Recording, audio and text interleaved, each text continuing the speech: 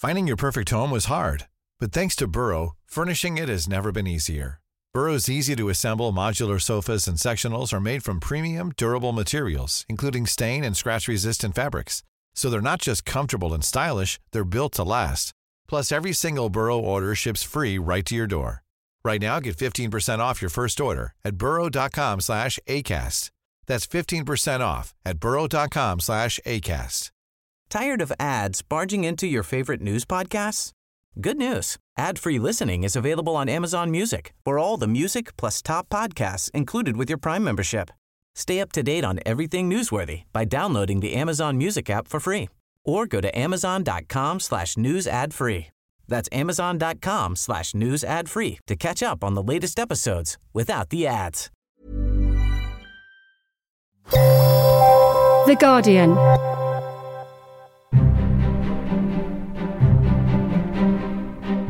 Welcome to Politics Weekly Extra. I'm Jonathan Friedland. A Giuliani is seeking high office in New York.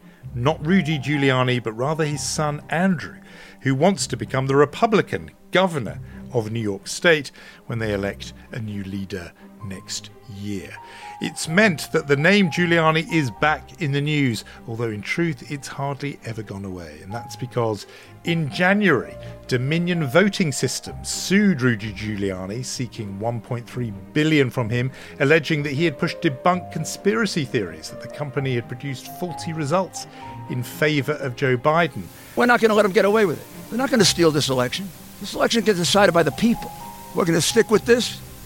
We're going to win this election. We've actually won it. Just a matter of counting the votes fairly. In late April, the FBI searched Giuliani's apartment on Madison Avenue and his office in Manhattan, seizing cell phones and computers as part of an investigation into his dealings in Ukraine. All part of that story that got Donald Trump impeached back in the beginning of 2020. Rudy Giuliani denies any wrongdoing, denies all those charges, but it means that we are once again talking about this figure, Rudy Giuliani, who is a kind of epic, almost operatic character in American politics going all the way back to the 1980s, when he was this hard-charging prosecutor in New York, taking down the mafia, then famously, world famously, America's mayor, they called him, because he was on hand during 9/11, and then pops up at the right hand as the defender, almost the last defender, of Donald Trump in the aftermath of the November 2020 election. Who better to chart this extraordinary odyssey than Andrew Kurtzman, who is the biographer of Rudy Giuliani, author of Emperor of the City, and now at work on a second volume of biography. And I began my conversation with Andrew Kurtzman by asking him why this subject, Rudy Giuliani, has fascinated him so much. Rudy Giuliani is probably the most fascinating political figure I've covered in many years as a political reporter. I mean, you're talking about someone who has, arguably achieved greatness and has also become one of the most despised people, just both nationally and also across the world. No exaggeration to talk about the global figure, because you're right that after 9/11 he was hailed as America's mayor. He did become a kind of global joke, and people have not shaken that image of him doing the outdoor press conference with what we thought was hair dye streaming down his cheeks, and that became a kind of global image as well. So it has been a kind of global hero to global joke story in a way. And well, look, we want to talk about it with you. I mean, you are somebody who's covered politics for a long time, and I know deeply expert in New York politics. You must have presumably spoken to him fairly often, including for the books you've written. I mean, I've been covering Rudy Giuliani since 1993. I began as a City Hall reporter in New York City, covering him for an all-news television station here. The man just lives for battle.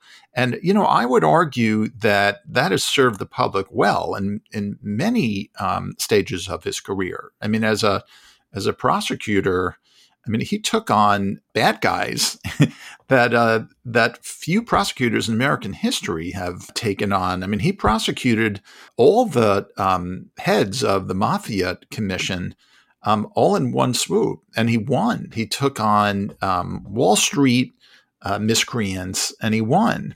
I mean, it took a level of audacity that we then saw as mayor. Even then, Giuliani was a story, partly for the reason you've said, which is he was this crime buster and was known to be fearless. So it's not like he just began having this huge international profile with 9/11. He had a profile even before. But just in terms of you and his relationship with you and yours with him, I mean, would he regard you as a friend or foe, do you think?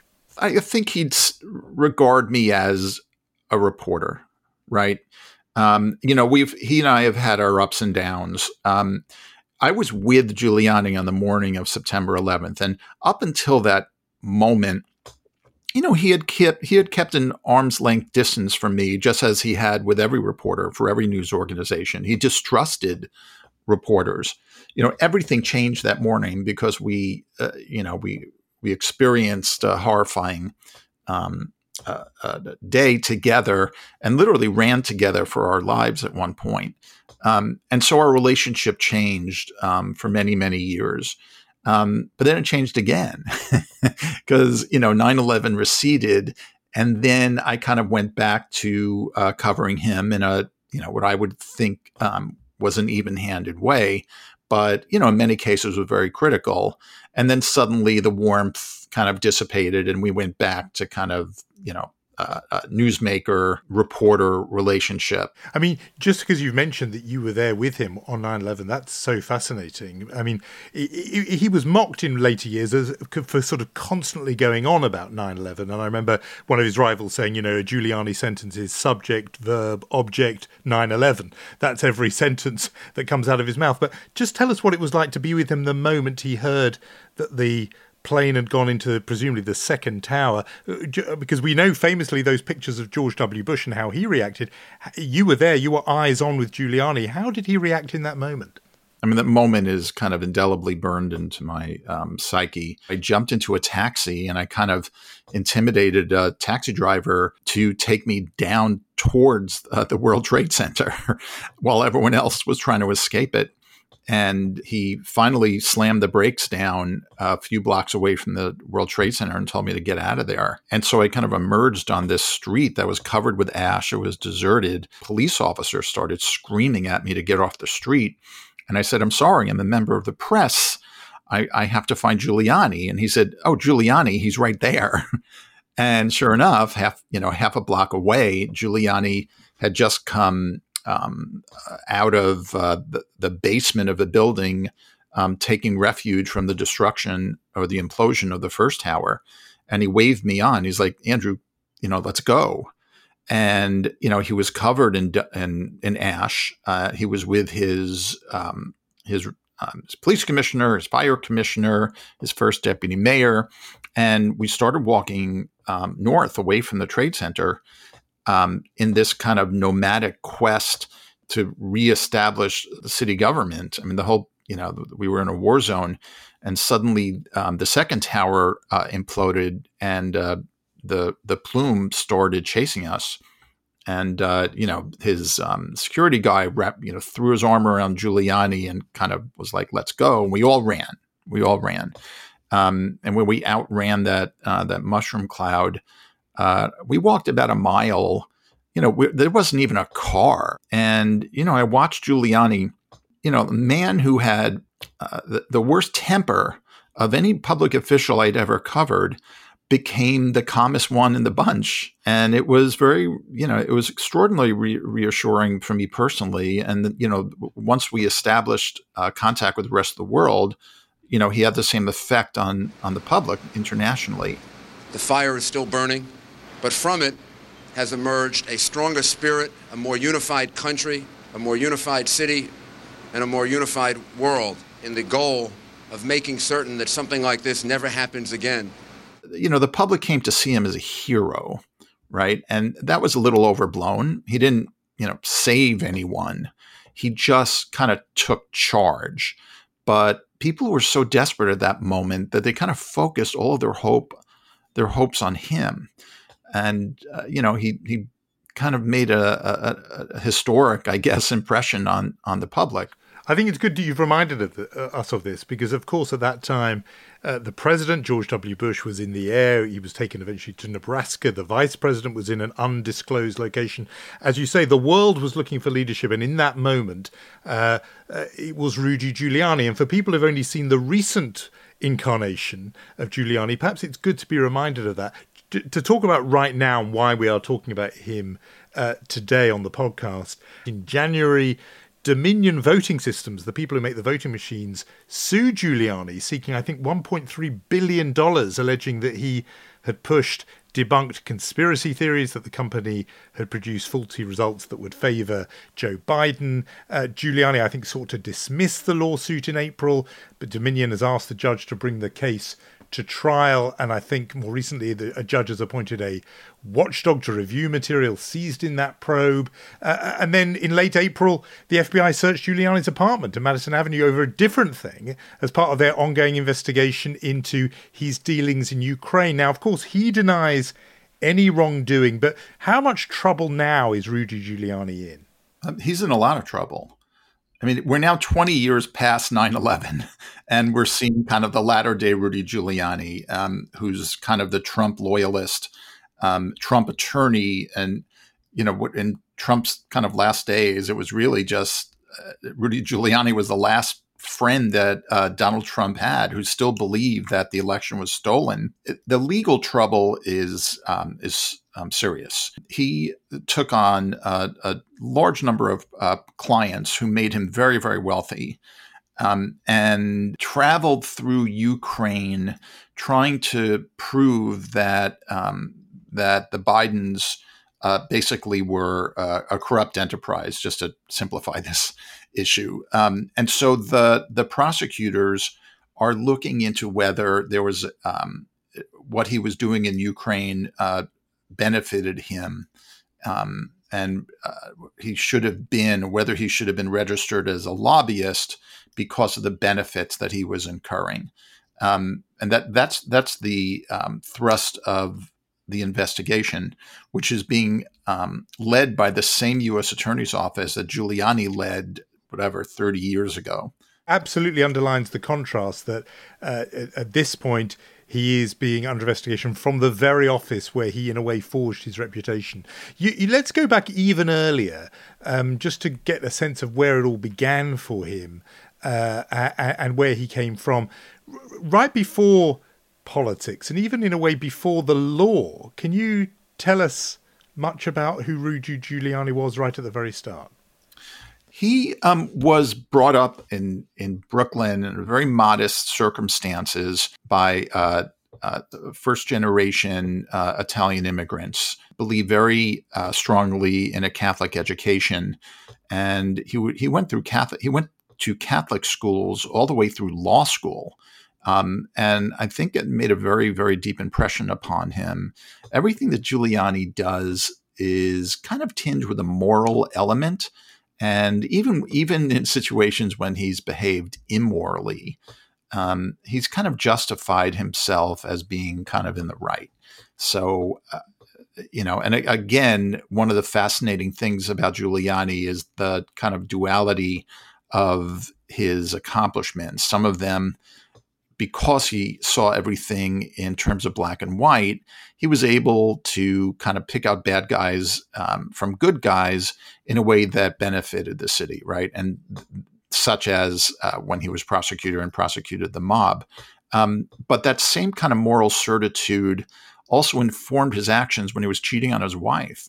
I mean, he was, and this is as mayor, he held he flaunted an extramarital affair. He was proud of it.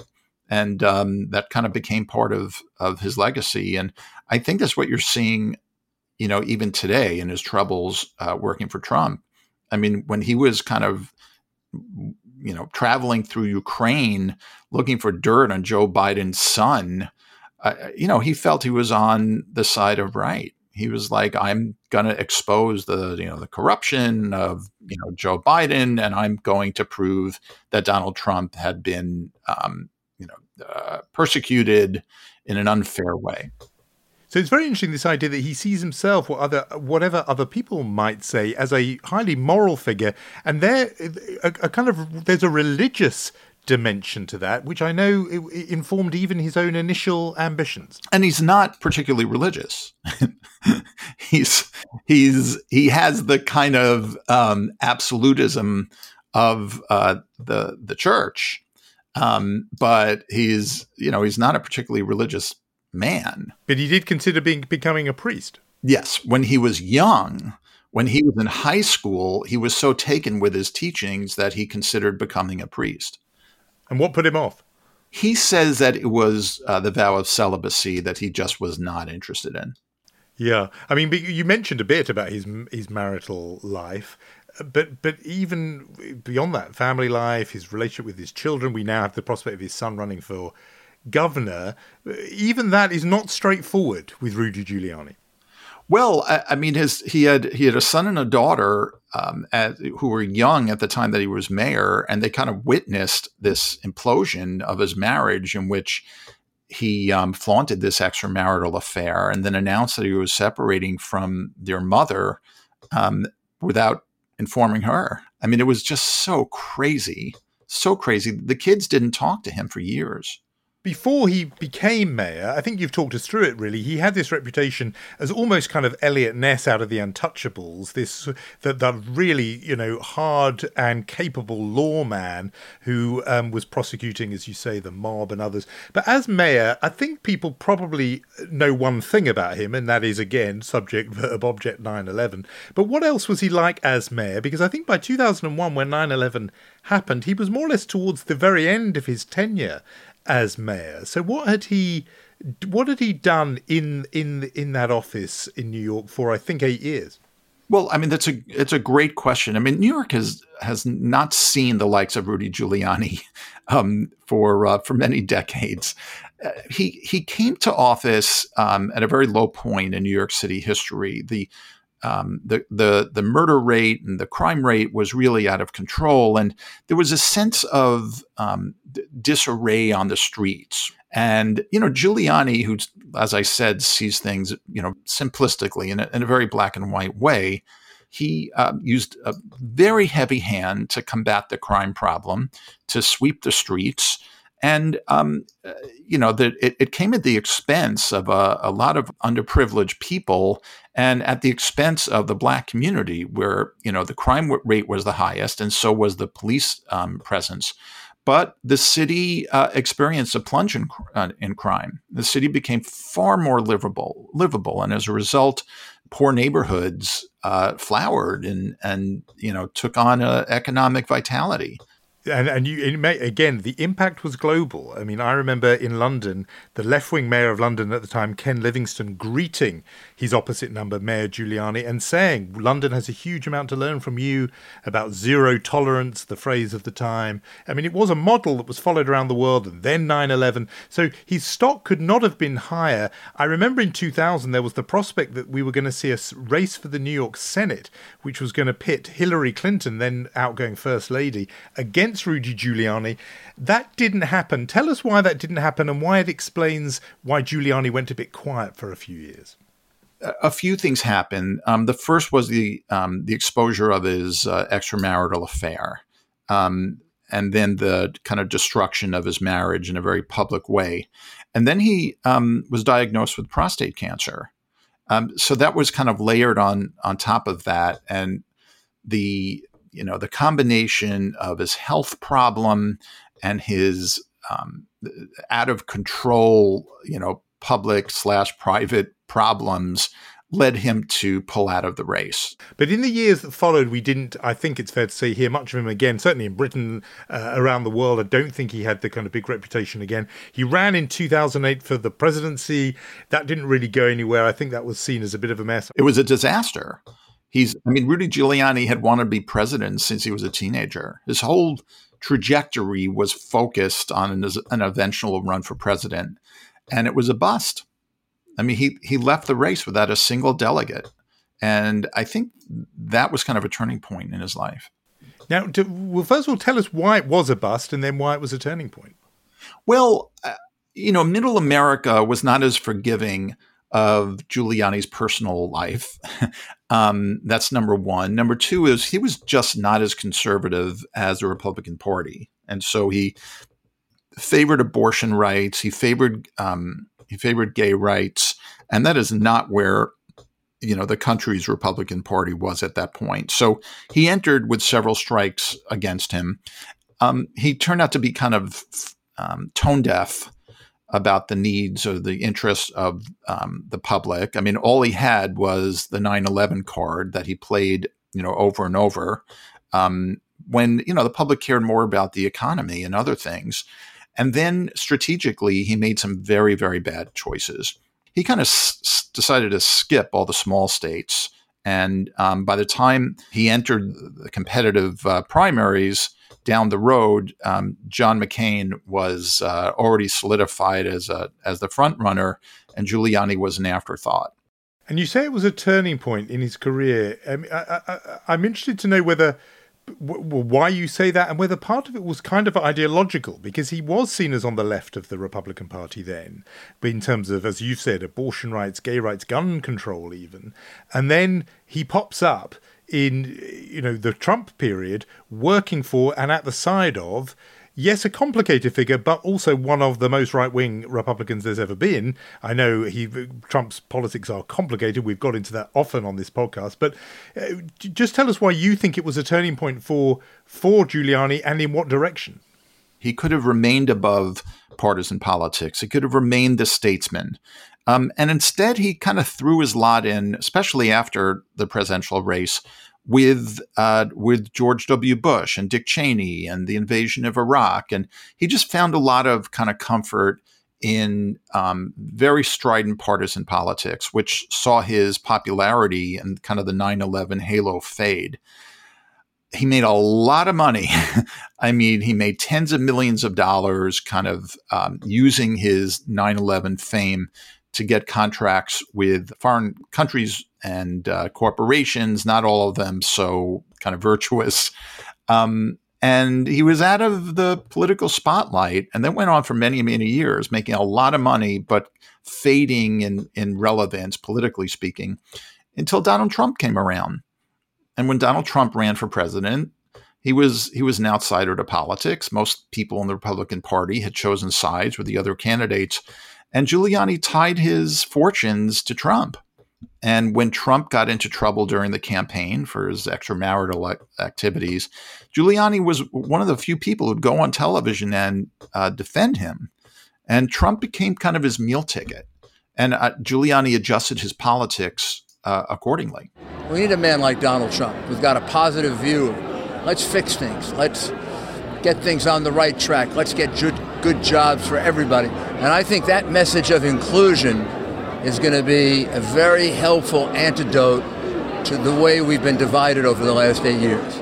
And so that's interesting, your use of the phrase meal ticket. I mean, the skeptical view was he doesn't like Trump, he doesn't respect Trump, but he's doing this just to still get booked on CNN and on Fox, just to still be on TV and to still be relevant. Was that too harsh? Well, I think that probably that was the case when he first started out with Trump. I think there was just a very kind of opportunistic thinking there. But, once he was in for a dime, he was in for a dollar, and he became a real true believer. When someone kind of wants something, they can talk themselves into anything.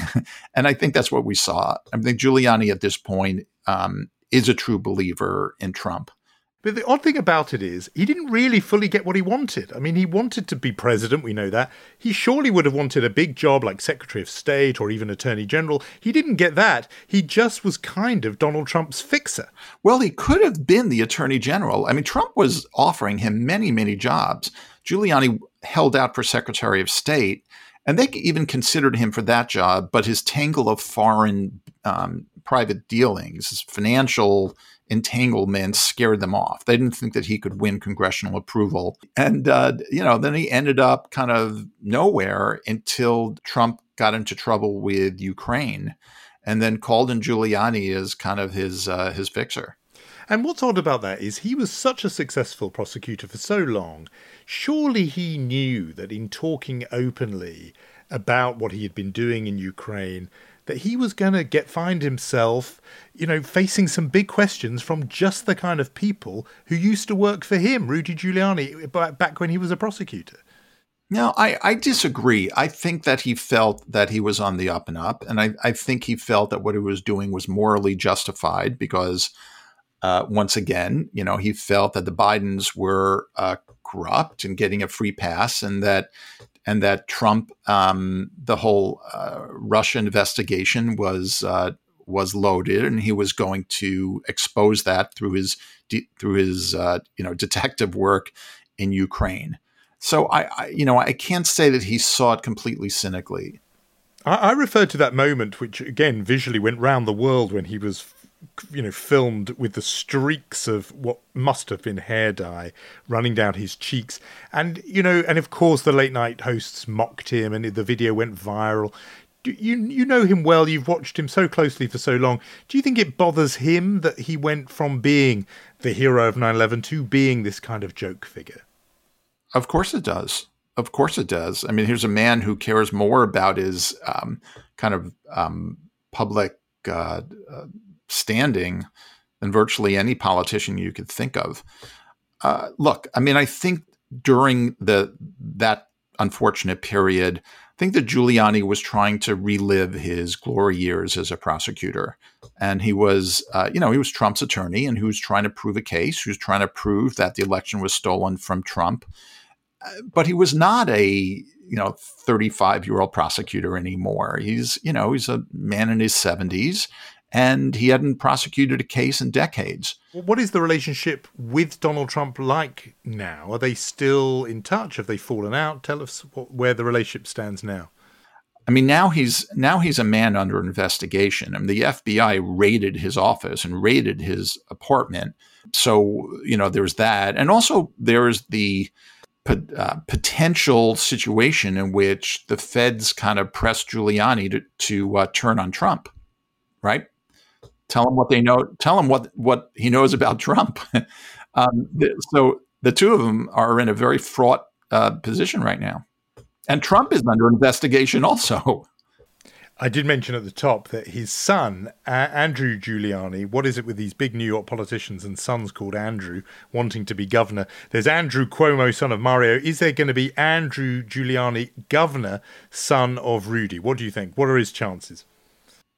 His chances are very low. I mean, he's trading on Giuliani's name, which is not particularly much of an asset at this point. He also has virtually no qualifications for the job. I mean, he's deluded right now.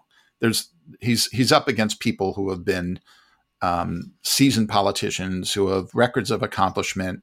And Andrew Giuliani was a low-level staffer in the White House. It was a famous name, and he played golf with President Trump. But I think he has delusions of grandeur. Yeah, so you're not putting any money on the Giuliani dynasty seizing the governorship of New York anytime soon. We always ask our guests on the podcast a what else question on something completely different. So our what else question to you this week is that Joe Biden is about to come to Britain, to Cornwall in England, for the G7 summit. The host for that is the British Prime Minister, Boris Johnson. Joe Biden once called Boris Johnson a physical and emotional clone of Donald Trump. Do you think that is going to make it a little awkward across the G7 table between Biden and Johnson as a result? But politicians are very transactional people. And so I'm sure they'll proclaim a new day in their relationship. And Biden's got an approval rating of over 60% right now. He's doing very well with the public. I think that'll carry a lot of weight in terms of other foreign leaders who need, to something out of the United States. I mean, the two countries are so inextricably bound to one another that it's just in everyone's best interest, politically speaking, to get along. Andrew Kurtzman, thanks so much for coming on the podcast. I think this conversation has been fascinating. I've really enjoyed it. Thanks so much. Great. Thanks for having me. And that is all from me for this week. Before we go, I want to recommend you listen to Wednesday's episode of UK Politics Weekly, where the team looked ahead to what is one of the biggest tests for Boris Johnson on the international stage. It is that G7 summit taking place this weekend.